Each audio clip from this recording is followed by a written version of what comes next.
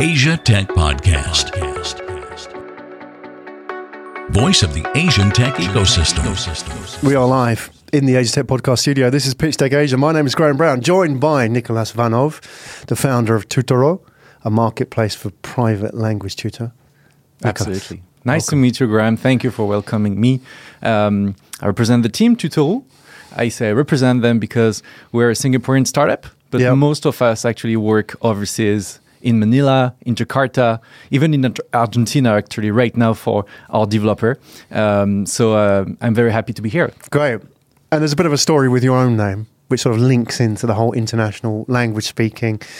With a name like Nicolas Van Hove, it could be from anywhere. It sounds Dutch, yet yes, you are from? France. France. As you can tell with my strong accent, I can also speak like this if you prefer. No, it's a Dutch name. Yeah. My father grew up in the north part of France, the famous region called the region of the people called Ch'ti. There is a famous movie from 12 years ago, I think, that relates to their very strong accent there. It doesn't really have it, and I don't have it either. But it's a Dutch name. I don't have any relatives from the Netherlands. I don't speak Dutch, unfortunately. Right. It's a very impressive language. Sounds astonishing when you hear that language. Oh yeah, we've got some Dutch next door. Really, you can't be mistaken. Like it has to be Dutch. Yeah, it's very throat. Distinctive. Yeah, exactly. So you are passionate about languages. I get that. So we're going to talk about Tutoro. We're going to talk about the genesis of that, how it started, the why behind it, and why are you in the language space. What is your background? Are you a language person? You're very much a presenter, aren't you? You've had sort of experience in sort of very much people-facing businesses. How did you get into this space? Well, that's a good question, Graham. It was, I think, serendipity, a lot of coincidences, life. I moved to Canada when I was 19, so I moved out of France. I studied in a business school there called HEC Montreal. And after I graduated, once I graduated, I started a job there in marketing and in sales, being involved in a first startup that was actually created in my living room by my French-Canadian flatmate. Right. It was amazing, a very interesting experience because from 2010 up to 2013, we grew a business from absolutely zero money from outside investors to a business that was generating $10 million a year, Canadian dollars. Doing what? Doing solar investments. We were actually selling solar energy investments to people. Unfortunately, the company went bankrupt.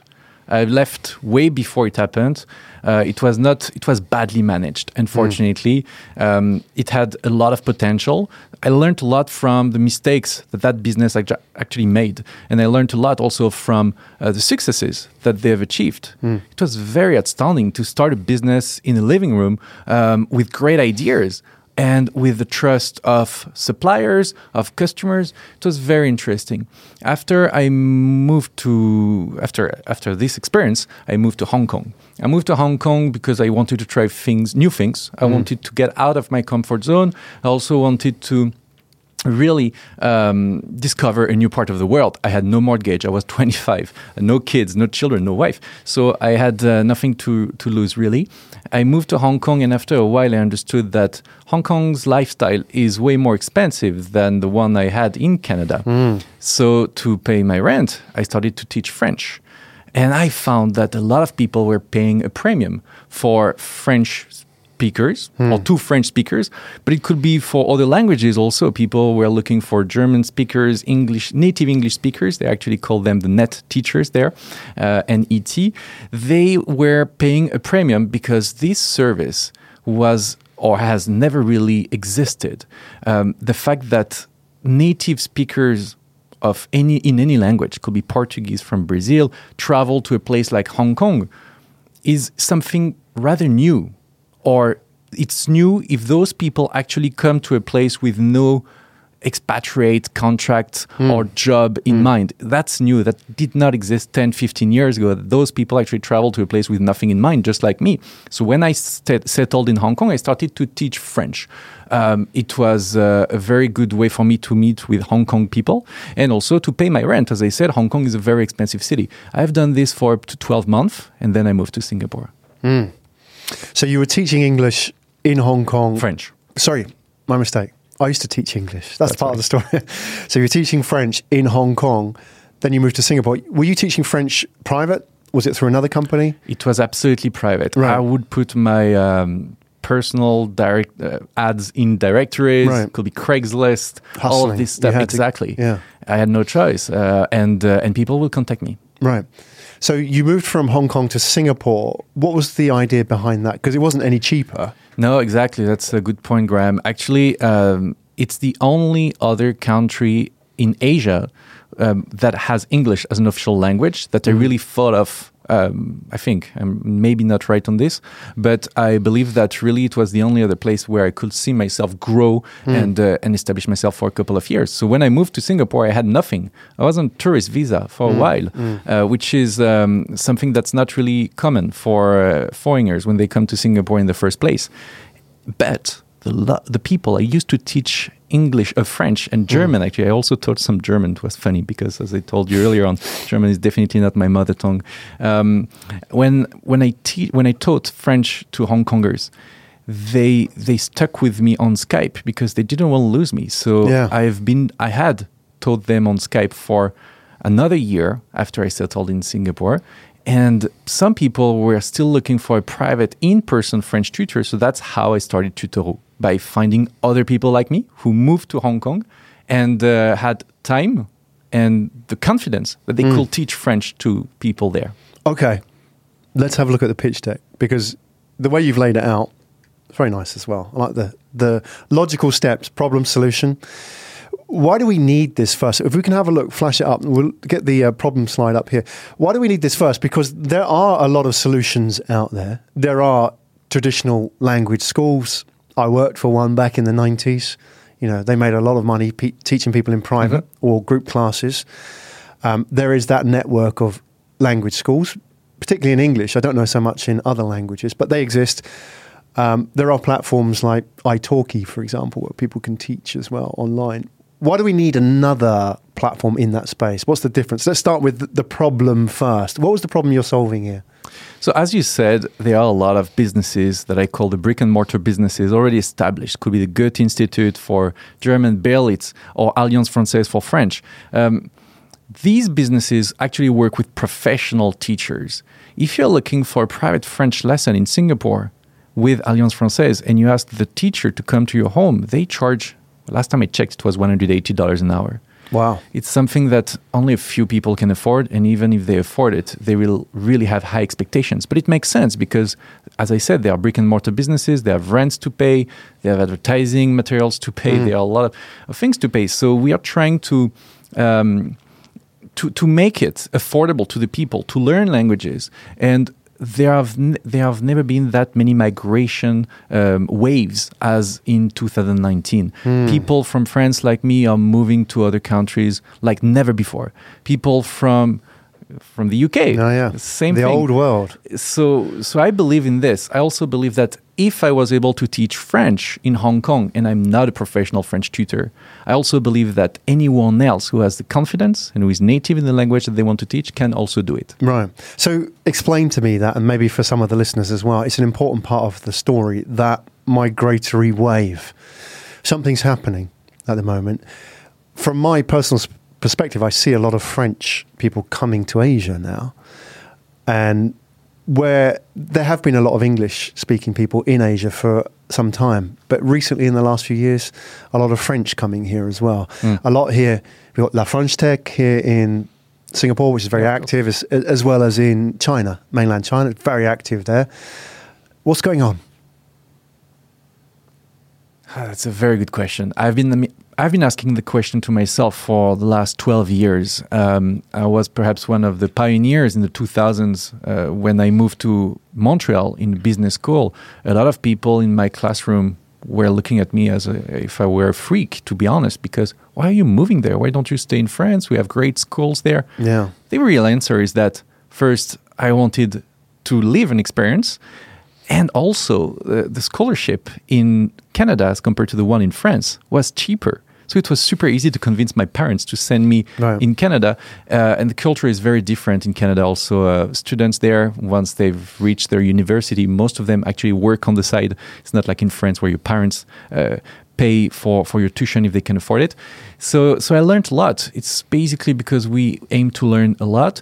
I think the way in France that in universities, in schools, especially in schools, from primary school up to high school, we learn a lot about the rest of the world. We really have something special in France. We never say it enough, but the education system is great. And anytime you meet with a French person, if they speak your language, and they will definitely be connected to you because of the things that they've learned at school, because of the things that they want to share. We are driven by something that we've learned at school. I don't know what it is, but I know that we will learn a lot more than Canadians, for example, if I may say. We learn it in a very different way. Canadians learn languages in a better way than we do, I believe, because I was able to learn at school in university in Canada as much as I learned at school in France. Two different ways of teaching, two different methods. And I really believe that in France we have something, curiosity. That's what I was trying to look for here by speaking out loud with you. But curiosity is maybe something we have.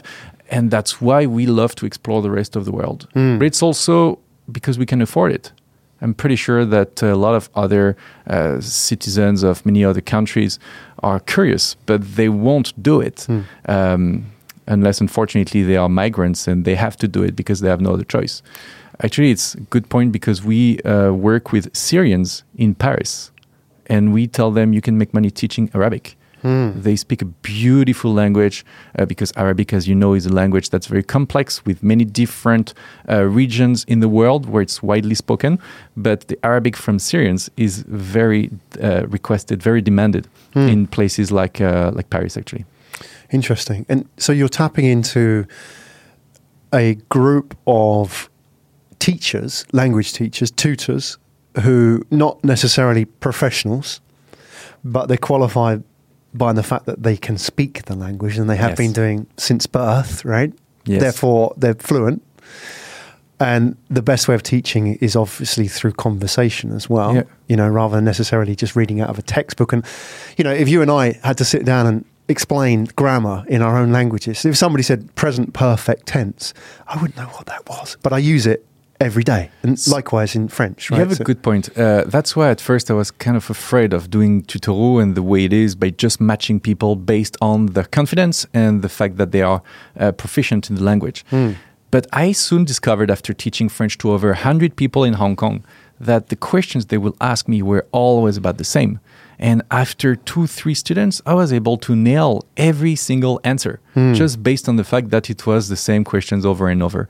So we are working right now on giving away tools to our community of tutors, over 71,000 people as of today. We want them to be helped, because right now they are not really helped, and it works really fine. People are very happy on both sides, could be the tutors or the students. But we are like Uber. We don't ask for a driving license. The only one we ask is, are you proficient in the language? Yeah. Do you have the confidence to do it? It's our driving license. It's the fact of speaking that language natively. Right. And if they don't, they're soon going to get found out, aren't they? And they don't even dare to sign up because people are very genuine. That's a question I get asked so super often. How do you screen the people? Well, first we have a team. So right there, we have a team, but we ask questions. When you sign up on the website, if you go on tutoro.co/sign up, or you click on the top right button, there is a sign up button to become a teacher. You will be asked questions. If you don't want to do it, just don't answer. Right. And if you do it, my team will actually use WhatsApp to contact you within 24 hours. And we will ask you questions on WhatsApp. And we will also ask you to share a very short introduction video so that we get to know about you and we can share that with our audience and with our students. People who really want to do it, do it. Yeah. And they do it well. Yeah. That makes a great experience as well. Because, I think you'll find, as somebody who studied a language and also taught a language, is that having good teachers makes every difference, right? To the students. They don't have to be technically the best teacher, but if they're passionate, they really care about the student, the customer service is great, so to speak. That really motivates people to learn. You can think back to school. I mean, everybody watching and listening will know that one teacher, they could have been a maths teacher or a history teacher or geography or a language teacher, but they took a subject which other teachers had kind of failed at teaching because they just taught it from the book, but they were really into it.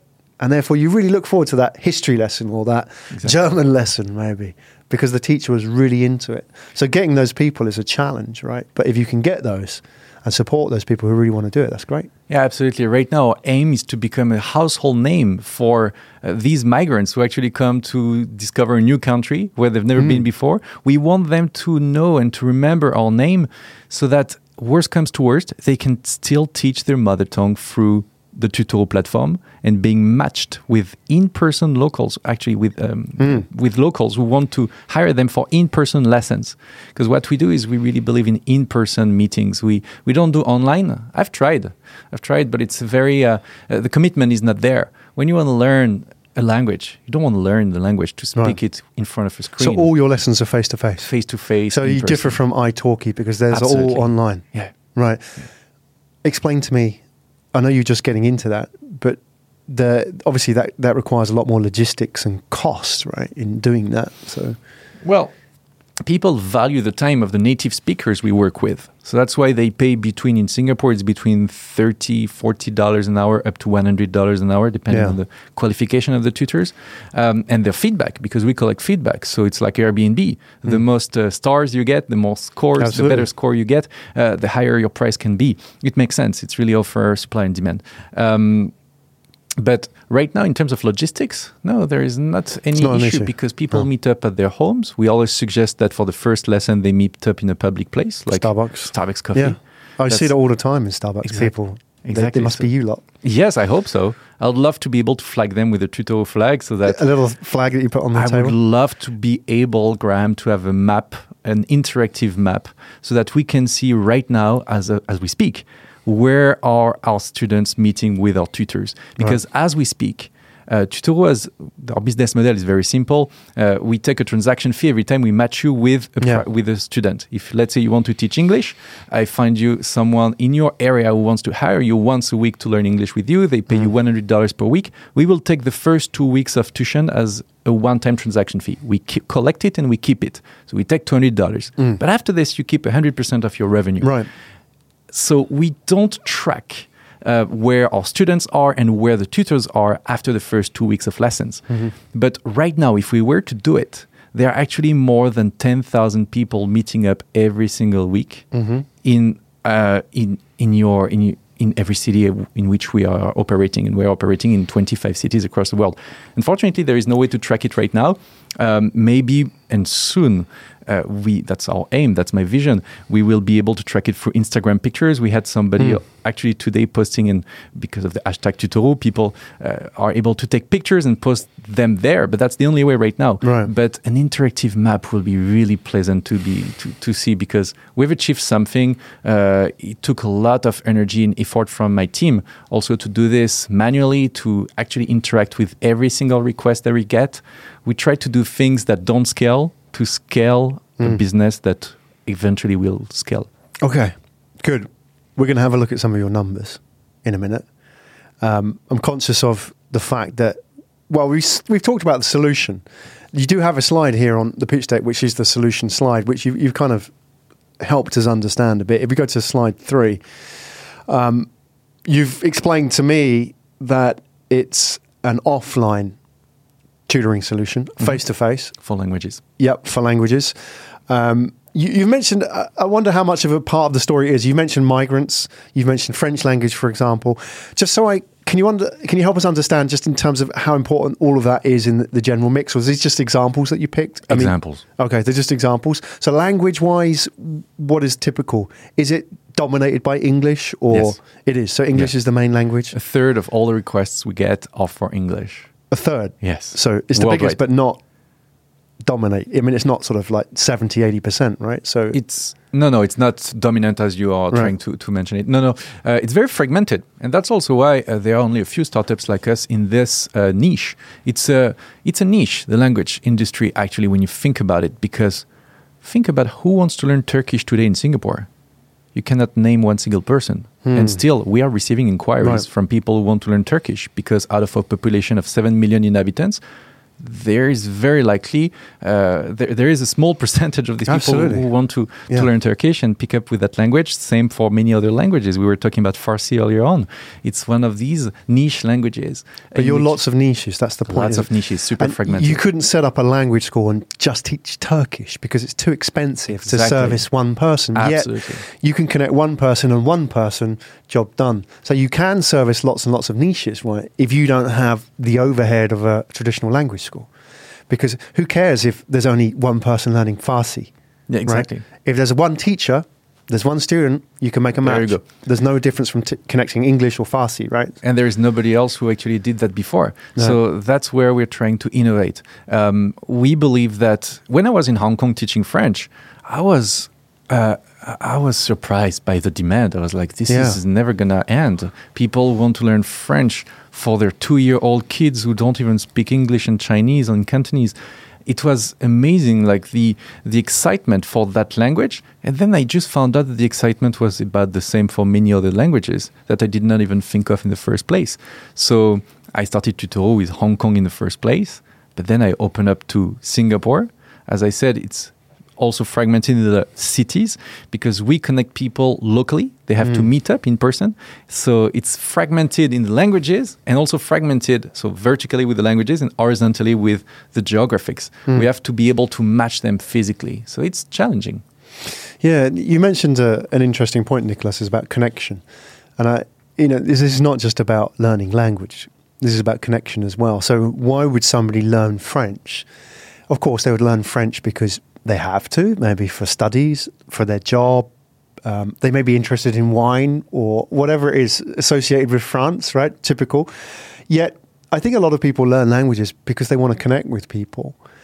Very true. For example, you talk about those Syrian immigrants, that it connects them and makes them economically useful in a city where maybe they feel a little bit isolated on the outside. Now they can actually do something and create value and be of value when a lot of people are looking at them thinking, why are they here?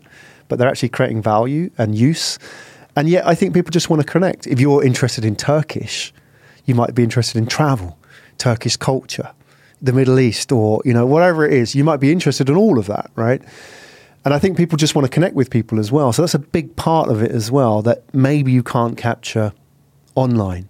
The fact you can make friends with people, learn about them. Some people are just passionate about people. Yes, the people we work with, the tutors, they love the commitment that they get from students who hire them not just to learn language, but to live an experience. People value experiences more than before.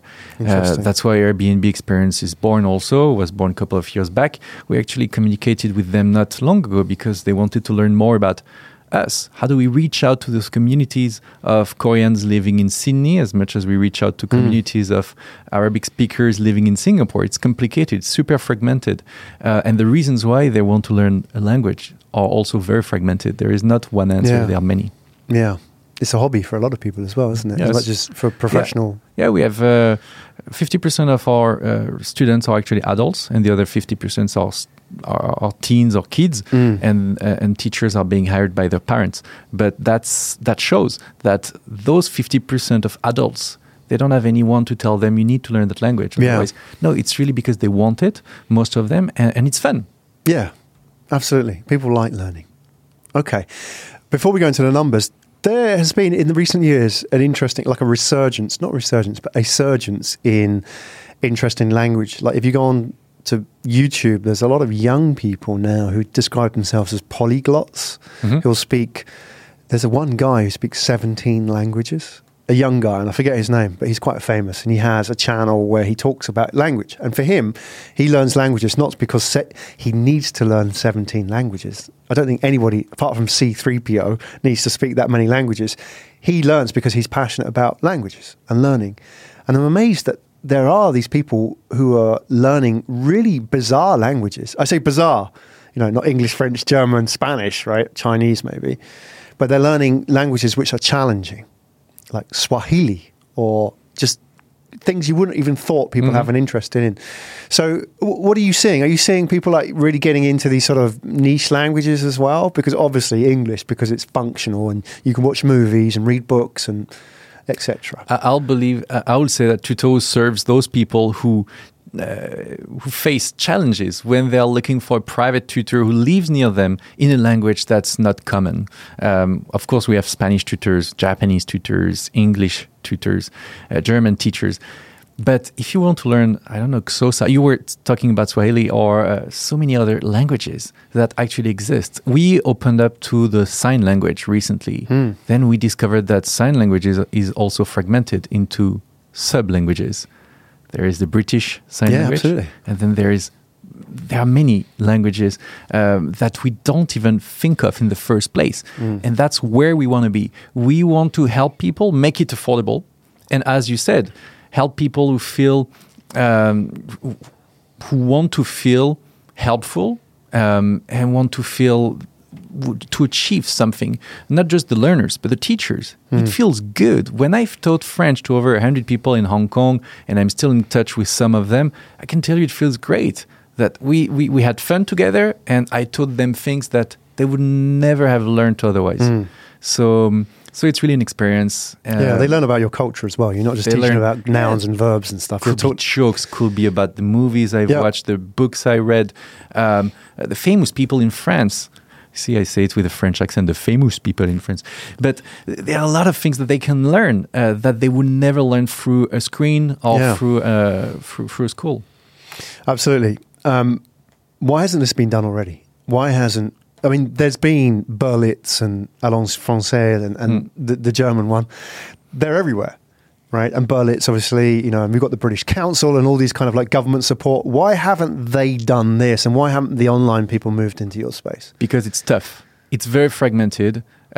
Startups don't like to be challenged with fragmentation.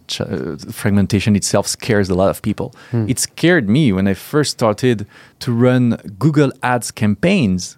And I found that I had to build one Google Ads campaign per country, per language. I can tell you that right now we have over nearly 1,000 campaigns. It's crazy. Nobody wants to do this. Not even digital agencies. They don't even do that. It's too fragmented. It's a lot of work. And then you have to deal with every single request individually. So that's why I love my team, because we are able to do this together. But when I first started Tutoro, I would actually use WhatsApp to connect people together. So I would get an inquiry from John in Hong Kong willing to learn French. I will connect him with Eric, a French tutor I knew in Hong Kong, and I will build the WhatsApp group myself. Right. Who does this, seriously? It's like a concierge. Yeah, it's hard work. Who does this? It was not hard work when I first did it, because I found it was really actually easy to connect two people together. But then when I had to do it massively, when the requests start kicking in, it was completely insane. I was on my phone 24/7, and that's why I had to delegate some part of that work to an amazing team. But they work hard, and they work for free, because we won't charge anything to the students unless that they actually find a match. Right. So who works for free? My team. Right. I mean, they are paid, but they work for free for the students, because nobody works for free in this world. Exactly. You've discovered something that I haven't. Right. No, they work for free because, let's say you're looking for a Japanese tutor in Singapore. They will find one available on Saturday mornings at 9 a.m. in Bukit Timah to meet you. It's tough. It's not easy. It's not obvious that we will find somebody for you. It takes an average 48 hours for us to find that right person. If you don't find it in the first place for our website. So I'm talking about the support that our team gives you after you've made your inquiry online. Right. So do your tutors already exist on the platform? Do they go looking for tutors? No, as well? They actually exist, and we look for tutors as well whenever there is somebody not available. So you can approach them and say, hey, we do. We have no somebody choice. Here through our platform, we can set this up. It's complicated. Yeah. It's not obvious that there is somebody who's going to be, that the teacher you like will be available at that place at that time. It's not like an online Skype interview. It cannot be rescheduled. No, if that person is teaching at another location 2 hours later, they won't be willing to actually meet up with you very far away. So we have to be very flexible and to gain the trust of our customers. So if the teacher you select on the platform is available, then fine, our job is done. That's great. We take the first 2 weeks off as a one-time commission. The students don't pay anything on top of this. They only pay for the tuition that they are taking. They are not also committing for a long period of time. We don't sell packages like schools do. We believe in flexibility, and also if, let's say, you as a student does not want to learn more than 2 weeks with the teacher we connected you with, it would be very unfair for us to take the first 2 weeks up front and to leave the teacher with no money from the work that they have done in the first 2 weeks, usually between 2 and 4 lessons. Then if that happens within the first month, if there is a dropout from a student, we refund half of the commission we took to the teachers. That only happens in less than 4% of all the transactions we make. I'm very proud of that number, because that means that the vision I had when I started teaching French and I started connecting people after that, the fact that I believe that if you have the confidence and you're proficient in the language, if those two conditions were enough, the business model will actually work. And that's exactly what's happening. 97% of our students are very happy with the teachers we're connecting them with. They would not have found them otherwise. Or we are actually increasing serendipity. That's what we do. I love that word, actually, that does not really exist in French. We believe that, yes, you could have found that Korean speaker in a directory on Gumtree, but perhaps you would not have found them. Yeah. So we are trying to fasten that chemical reaction that is the match that actually happens between two people. Yeah, and you get good at it. You identify what works on both sides, right? We try to. Good.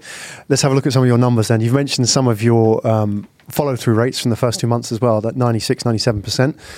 Let's have a look at your numbers now. If we can get the pitch deck back up. My eyesight is not this good.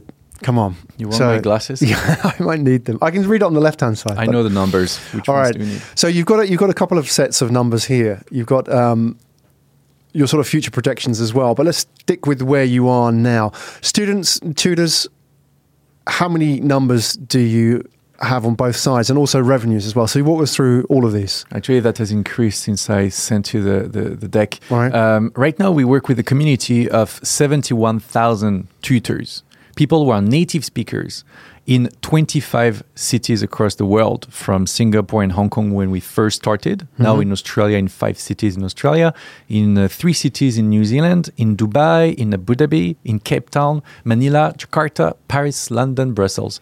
So that's where we are at the moment.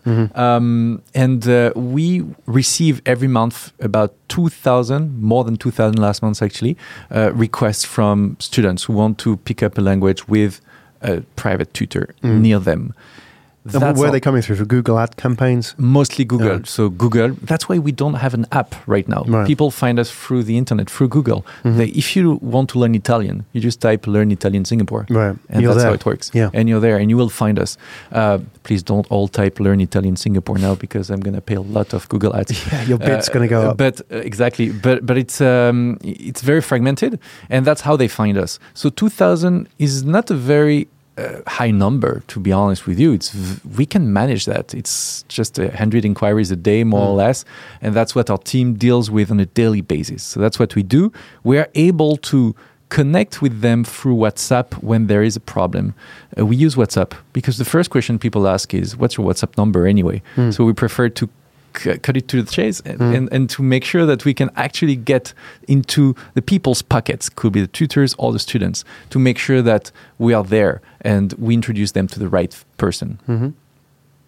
In terms of revenue, we have growth. We have actually made more than $1 million in income in the past 2 years and a half. It's interesting because we take a small transaction fee each time. We take the equivalent of the first 2 weeks of tuition, as I repeated, which averages 400 USD per transaction. So that means that, yes, we've matched over 10,000 people over the past 2 years and a half, 3 years, I should say now. And that has generated over $1 million in income. We are completely bootstrapped. There is no investors who've backed us before.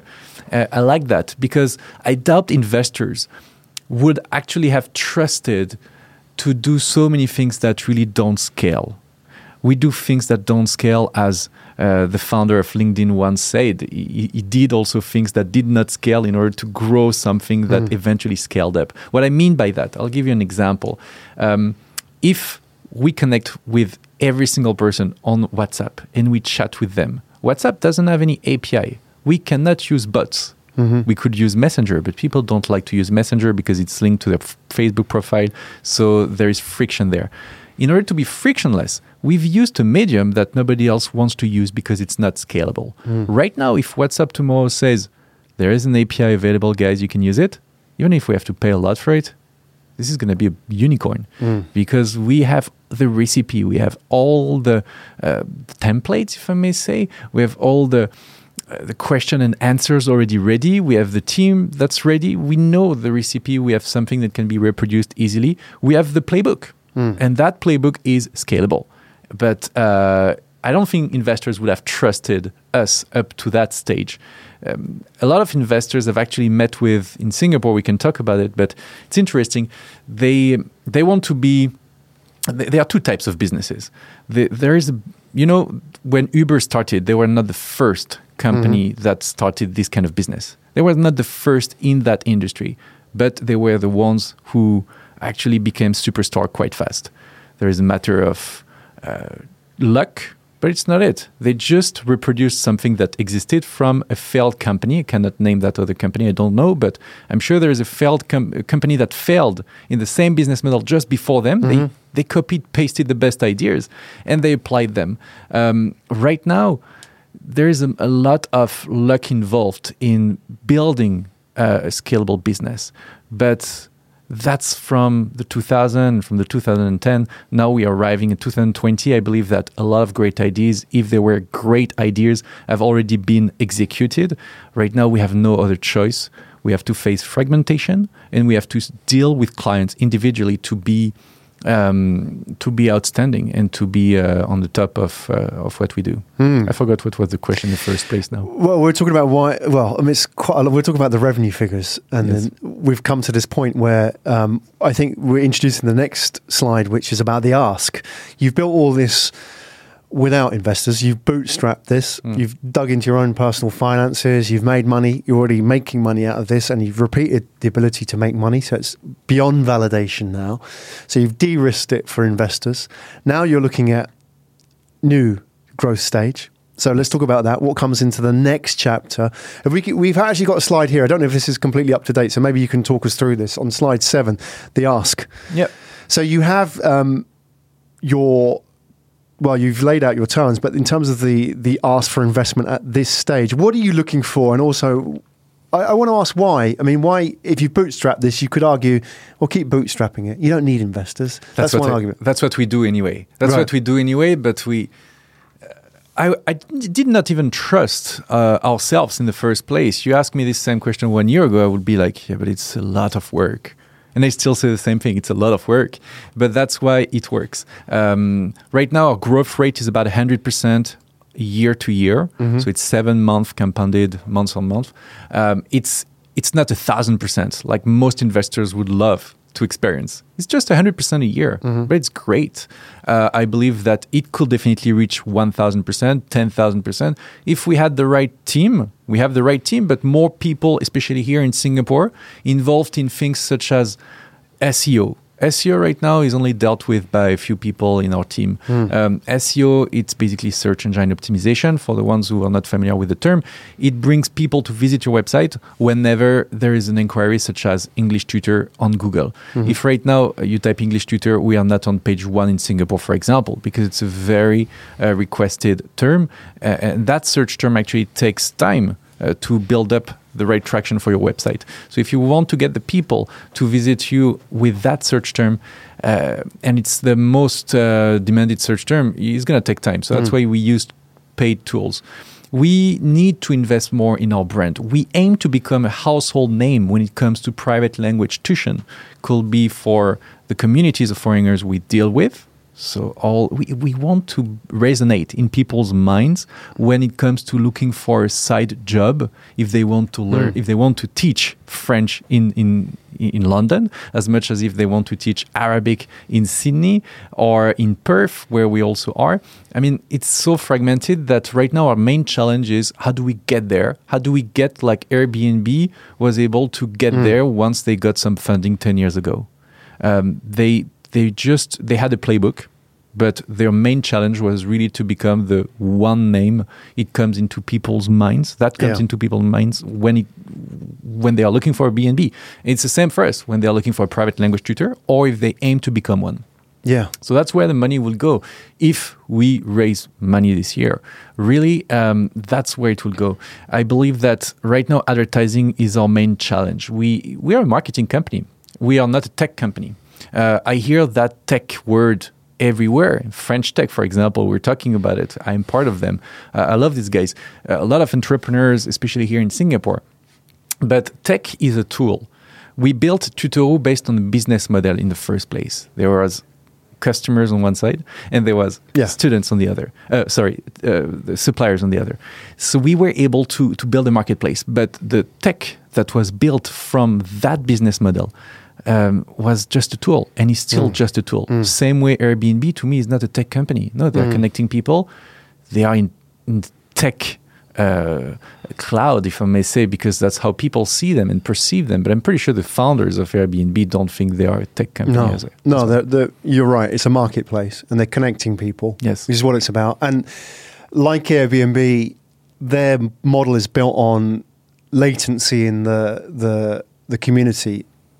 There are a lot of people who have houses, and it started off with like spare bedrooms, and they couldn't do anything with the spare bedroom, so they could rent it out. That was before people professionalized it, and it became, like people would buy units to become Airbnb hosts. And the same with you, the latency is people's time. Exactly. So there's a lot of people who have time to teach. Everybody has time. I know people say, I don't have time, but, they're watching TV or they're commuting, or there's stuff. There's always time. And if they can make that economically useful, then that's of value. And the problem is the tech part of it is really just enabling that, finding out how you can make people's time useful. In the same way Grab or Uber has made, jobs for people driving taxis who weren't previously taxi drivers, right? They can make money on the side. Now people can make money on the side doing what you're proposing, right, on your platform. So in a way, you're dealing with latency. And latency is huge here in Asia, and it particularly appeals to a market of people who have moved from one country to another as well, because the latency is the highest. Yep. I think that they are the ones who don't have big communities, don't have a lot of commitments. And, there's a lot of people now traveling around, backpacking as well, around Asia. A lot of those guys can teach, make money out of where they're working online. They can go and teach in the cities that they're in as well. So in Australia also, where we are operating, there are a lot of these backpacking people you're describing that aim to settle in one city for a couple of months, then they move to another place. We work with them. We are delighted actually, because right now it's so funny. We just launched a new language last week in Australia, Swedish. And there are people asking to learn Swedish in Australia. Yeah. So it's fun because we have people from that are Swedish and that can teach that language. So it's very fragmented. People look for experiences. Yeah, absolutely. I like the way you describe it as experience. It's interesting. It's new in your space, but if you think about it, you're right. That is really the value add to people as well. I don't want to miss out the key point here from your ask. I mean, because some people are not watching on the video, they may just be listening in. You've put in here 2.5 million. Is that US or Sing dollars? No, it's all in Singapore dollars. So 2.5 Sing, that's about 1.8 US or 1.7 US, doing the maths quickly. About that, right? Just under 2 million US for 25%. As you said, that's going to fund expansion, mainly branding and marketing. Yeah. And more organic marketing as well? Just 25% post money, I must say. Post money, okay. So it's important. But that's mostly for marketing, for our team. We do things that are totally not conventional. I mean, I've been bootstrapping this business for almost 3 years, and my team is still overseas. I still work with developers who are not there when I need them, and it becomes challenging. Today, we had an error on the website. People could not sign up as a tutor. I cannot tell you and describe you how much stress that actually generates on me, because there are thousands of people who try to come on our website. Yeah. Never happens usually, but it happened today, so I can share this experience with you. And the problem is that I was telling you, Graham, that our developer at the moment, we have one developer and she's based in Argentina. So that is a weakness, and that cannot last like this forever. We need to have the proper tools. As I said, the tech is a tool. We need that tool now. It's not just a benefit. Right. like it used to be. Now it's really part of the business plan. Is your whole team virtual, or not virtual, remote? I know that's an old Yes, school word to describe it. They are Right. all So virtual. in Singapore, in the real world, so in Singapore offline, there's you, Yes. just you. Yes. So your company's registered here? Not just me. Yes, it's here. It's registered in Singapore because I live in Singapore. It's not just me. There is the COO. He's not the COO on paper because in our company there is no COO. Yeah. His name is Ronald, and he's taking care of our operations. He's the head of the BPO company I work with. That is based in Jakarta. Actually, his company's name is Work Elves. I can only recommend their services. They are doing a great job. I work with them in Jakarta, and I work with other people directly with the people in Manila. So I don't go through an agency in Manila, but I go through him because he's based in Singapore. We met 2 years ago, and since then they have been doing this work. We have been doing this work together, and it works fine. Right. So as a part of your growth strategy, you would want to kind of in-source some of your core skills as well and have them based here in Singapore? I would love to. I believe it's necessary at some point. Do you know the company Buffer? Yes, Buffer. Yeah, absolutely. It's an American business. I look up to them because I believe that they have achieved something that no one else has been able to do so far. So their entire team, I think there are 80-ish people, they are based in many different countries. They all work remotely. They are all virtual, as you said. But it works for them, and it works fine. But I think that they have roles in the company, so most of them are developers, coders. They have an amazing spirit. They share all the information. I love that. They share their salaries. They share everything on the blog of the website. If you visit the blog of Buffer, you'll be able to see all that information. So everybody knows how much the person in San Francisco is actually earning as compared to the one in Singapore, because I think there is one person who works for them in Singapore. This is challenging to achieve because they meet once or twice a year. They do a company gathering, sometimes in a fun location. That's what I've read about them. And I like that idea. And right now, I am on the edge of, do I keep on doing things the way they are by having remote workers in different locations, or do we need to gather and have a strong a seed of people in one location? It's a question I'm still asking myself. I think maybe you could have a hybrid, a mix. You could have a core team. It's tough. It's tough because I doubt actually Buffer has an hybrid organization, because at the moment you do something hybrid, there are going to be people who will be left out. Yeah. That's for sure. But isn't there some people who don't mind being left out? I mean, who don't? I mean, there are people who do What do you outsource. mean? Well, there are people. I mean, I've worked a lot with outsourced people. There's a lot of people who work outsourced and don't mind working outsourced. That's what I mean. That they don't mind, just doing tasks. It's very likely, I believe, that at the stage we are in right now, we will need people who are core people, like talking about developers, talking about the SEO team. If these people could be part of our seed team here in Singapore or elsewhere, it will improve our business process. I think so. And we could still keep our outsourced teams in other countries. Perhaps you're right. We just didn't try it out yet. So we'll find out. It's something we need to try. So basically, yes, that's why we will raise money for our team. And also, and most importantly, I think 80% of the money will actually go eventually to spreading the word of Tutoro to the people who don't know us yet. Yeah. We have invested actually last month. It's funny. I say it's funny because I've discovered, like everybody, I watch videos on Facebook. And there was that video called iRabbit I found on Facebook. It was 1 year ago, I think. And I was like, this is a very funny video. Just watch it if you can. I won't describe it here. We don't have time, but it's a 5 minutes video. It's really funny. iRabbit. The guy who's created it, I Facebooked him. And I was like, do you do videos for a living? I'm interested. I'm sure we could cooperate. So actually, he was based in Paris. Coincidence. I flew to Paris in September. We met. His name is Krishna. And we made a first video that I produced last month, and that was released 3-4 weeks ago now. You can watch it on our Facebook page, on Tutoro page. That video has generated over 200,000 views in 2 weeks, and it's really funny. I believe that we could invest more resources Yeah. into that kind of content, because that kind of content, once it's become viral, it could be written content, it could be video content, it could be, as we are doing right now, radio content. You need to do this. You need to get your word out. Right now, I've spent a lot of my personal time working in front of my screen with my team. We were doing our things together, but I think the value right now, especially in my time, is to get to tell the world about our existence and about what we do and what we do best. Yeah, great. Well, I'm excited for the next chapter. Obviously, you've mentioned that you're expanding and you're looking for core team as well. We have people who watch this show, listen to this show, who are interested in working for startups or joining teams, or that usually they listen to the story of the startup founder and it's like, yeah, I'm in. I want to work for this guy, Cool. or I like this team. You mentioned Buffer. So you've read something, you've read their blog post, and you thought, these guys are really cool. I see myself working there. This is what happens here. So as well as investors, we have entrepreneurs and talent who watch the show, and they then reach out.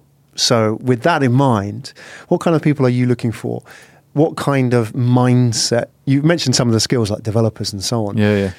I think for you, it's the mindset. How would they fit in? How would they sort of work with Tutoro? What are you looking for? Curiosity is the number one thing. I believe that, you have to be curious when you want to work in a startup. You have to question everything. You cannot take for granted that there are things that should be done the very same way day by day. I love to be able to work with a team that doesn't question everything we do, because it's very important that once we do something that's right, we just duplicate it. As I said, we have a playbook, so it's good not to question too many things. Otherwise, you go into many different directions. But I believe that if you want to learn, gain a startup experience like I did almost 10 years ago in Canada, it's very important that you start working closely with founders. You understand the challenges when it comes to actually earning revenue and being able to pay your bills at the end of the month. The startup world is not as glamorous as a lot of media want it to be described. And there is a lot of hard work to be done. I believe that a lot of people would love to do the job we do, because we work with social media a lot. We work with new tools, Google, AdWords, as I was mentioning it. Our blog is being born as we speak. We are working on it. There is a lot of things right now. It's just about getting the word out. So if you are a person who is into PR, into marketing, into social media, who has great English skills when it comes to writing, feel free to reach out to us. We will definitely look out for your applications. And the easiest way to reach out, email or LinkedIn? Just go on the website. There is a chat on the website. I will be notified within an hour. Right. So Excellent. we have a team there. They answer. We use Intercom. And if there is no team at the moment, let's say you send a message on a Saturday night at 10 p.m., perhaps you will get a bot, but still the message will eventually be in my phone. Yeah, tell Nicholas you watched this interview as well, and reach out. And if you, anything Good that, point. I mean, you've said today, if it strikes a chord, then I think the last point I really liked is that there's a lot of people who want to work in the startup world, and you don't necessarily have to go and start your own startup. Often the best way is to go and work for somebody else's startup, especially if you're young or you're new to the area. Go and work with a founder you believe in, right? Because you always look at a startup based on the founder and the team, because they are going to be your mentors and train you. So look at that as a job experience that you can gain. And then, if you do want to go and start your own startup in the future, that's fine. I agree with you. Look at the founder's mistakes, because I also make some, like anyone else, and try not to reproduce those mistakes. Try to gain that experience. I think it's something I've learned from a good friend of mine, actually, from Canada, and I learned a lot from him. I also learned from his mistakes, and I think it's crucial. You cannot just say one day I'm going to start my startup. I didn't actually say that one day, any day, that I will create Tutoro. It's going to be called Tutoro. I will buy the domain name and I will use WhatsApp and I will hire people in Manila. No, it doesn't happen like this. No, it's a lot of iteration. Yeah. Iteration is a key word, super strong word in the startup world. You have to try things out. You don't put all. I was talking about advertising and the fact that 80% of the investment that we would eventually look for is going to fund our advertising strategy. it's wrong if I don't justify that there is going to be a lot of iteration behind that. It's not going to be spent overnight. It's something, we have strong metrics. With AdWords, I know exactly the number of search terms. I know exactly the target market that we aim to reach. I also know that 10% of the population are looking for private language tutor every year, which is a very strong number, I believe, just based on the number of searches made online. Google is very competitive, so I have some metrics. But you cannot just say, I remember 10 years ago in the startup I worked for, my colleague Véronique, she asked me, should we advertise in the Globe and Mail? Globe and Mail, it's like the Straits Times of Singapore in Canada. It's the massive newspaper there. And the ad will cost $20,000. We were a startup, but we had the money. We could do it. But it's just that, do we need this? So we did it. I had no clue. We got one phone call. I mean, it's ridiculous, right? So the lead, the cost of acquisition of that phone call was $20,000. Right. Yeah. It's completely ridiculous. So you don't want to do things like that. You need to try things out first. Absolutely. And if you're not ready to spend $1,000 there, just don't go with $20,000 in the first place. So it's a step-by-step business. You got to be willing to fail and try. Yes, small mistakes, I would say. Absolutely. Not big ones. Yeah. Nicolas Van Hove, it's been a pleasure. Thank you so much. Tutoro. Yes. As you can see from the T-shirt there. I mean, if you're watching on video, Tutoro, it's TUTOR. .co. .co, not .com. That's right. We'll put all the details in the show notes. Thank you for sharing your vision with us today and your journey. Thank you, Graham. Wishing you all the best, and wishing all the best for the next round as well. It sounds exciting, and it's great to have somebody who's passionate about their craft, that teaching and connecting people as well, and doing it as an experience. So I think there's more to talk about that whole area you're involved in, rather than just as a business, but that whole sort of creating experience out of languages and teaching as well. So, and if anyone in our audience is interested in teaching their mother tongue, feel free to sign up on the platform. It's free. It takes 5 minutes. Or if you know people with fun languages, rare languages, Mongolian, Japanese, Korean, all these languages, but even more uncommon languages, not traditional languages, feel free to let them know about us and the fact that they can actually earn decent money by teaching their mother tongue with people nearby. Excellent. Nicolas Van Hove, everybody. Thank you so much. Thank you, Graham. You've been listening to Asia Tech Podcast. Find out more at atp.show.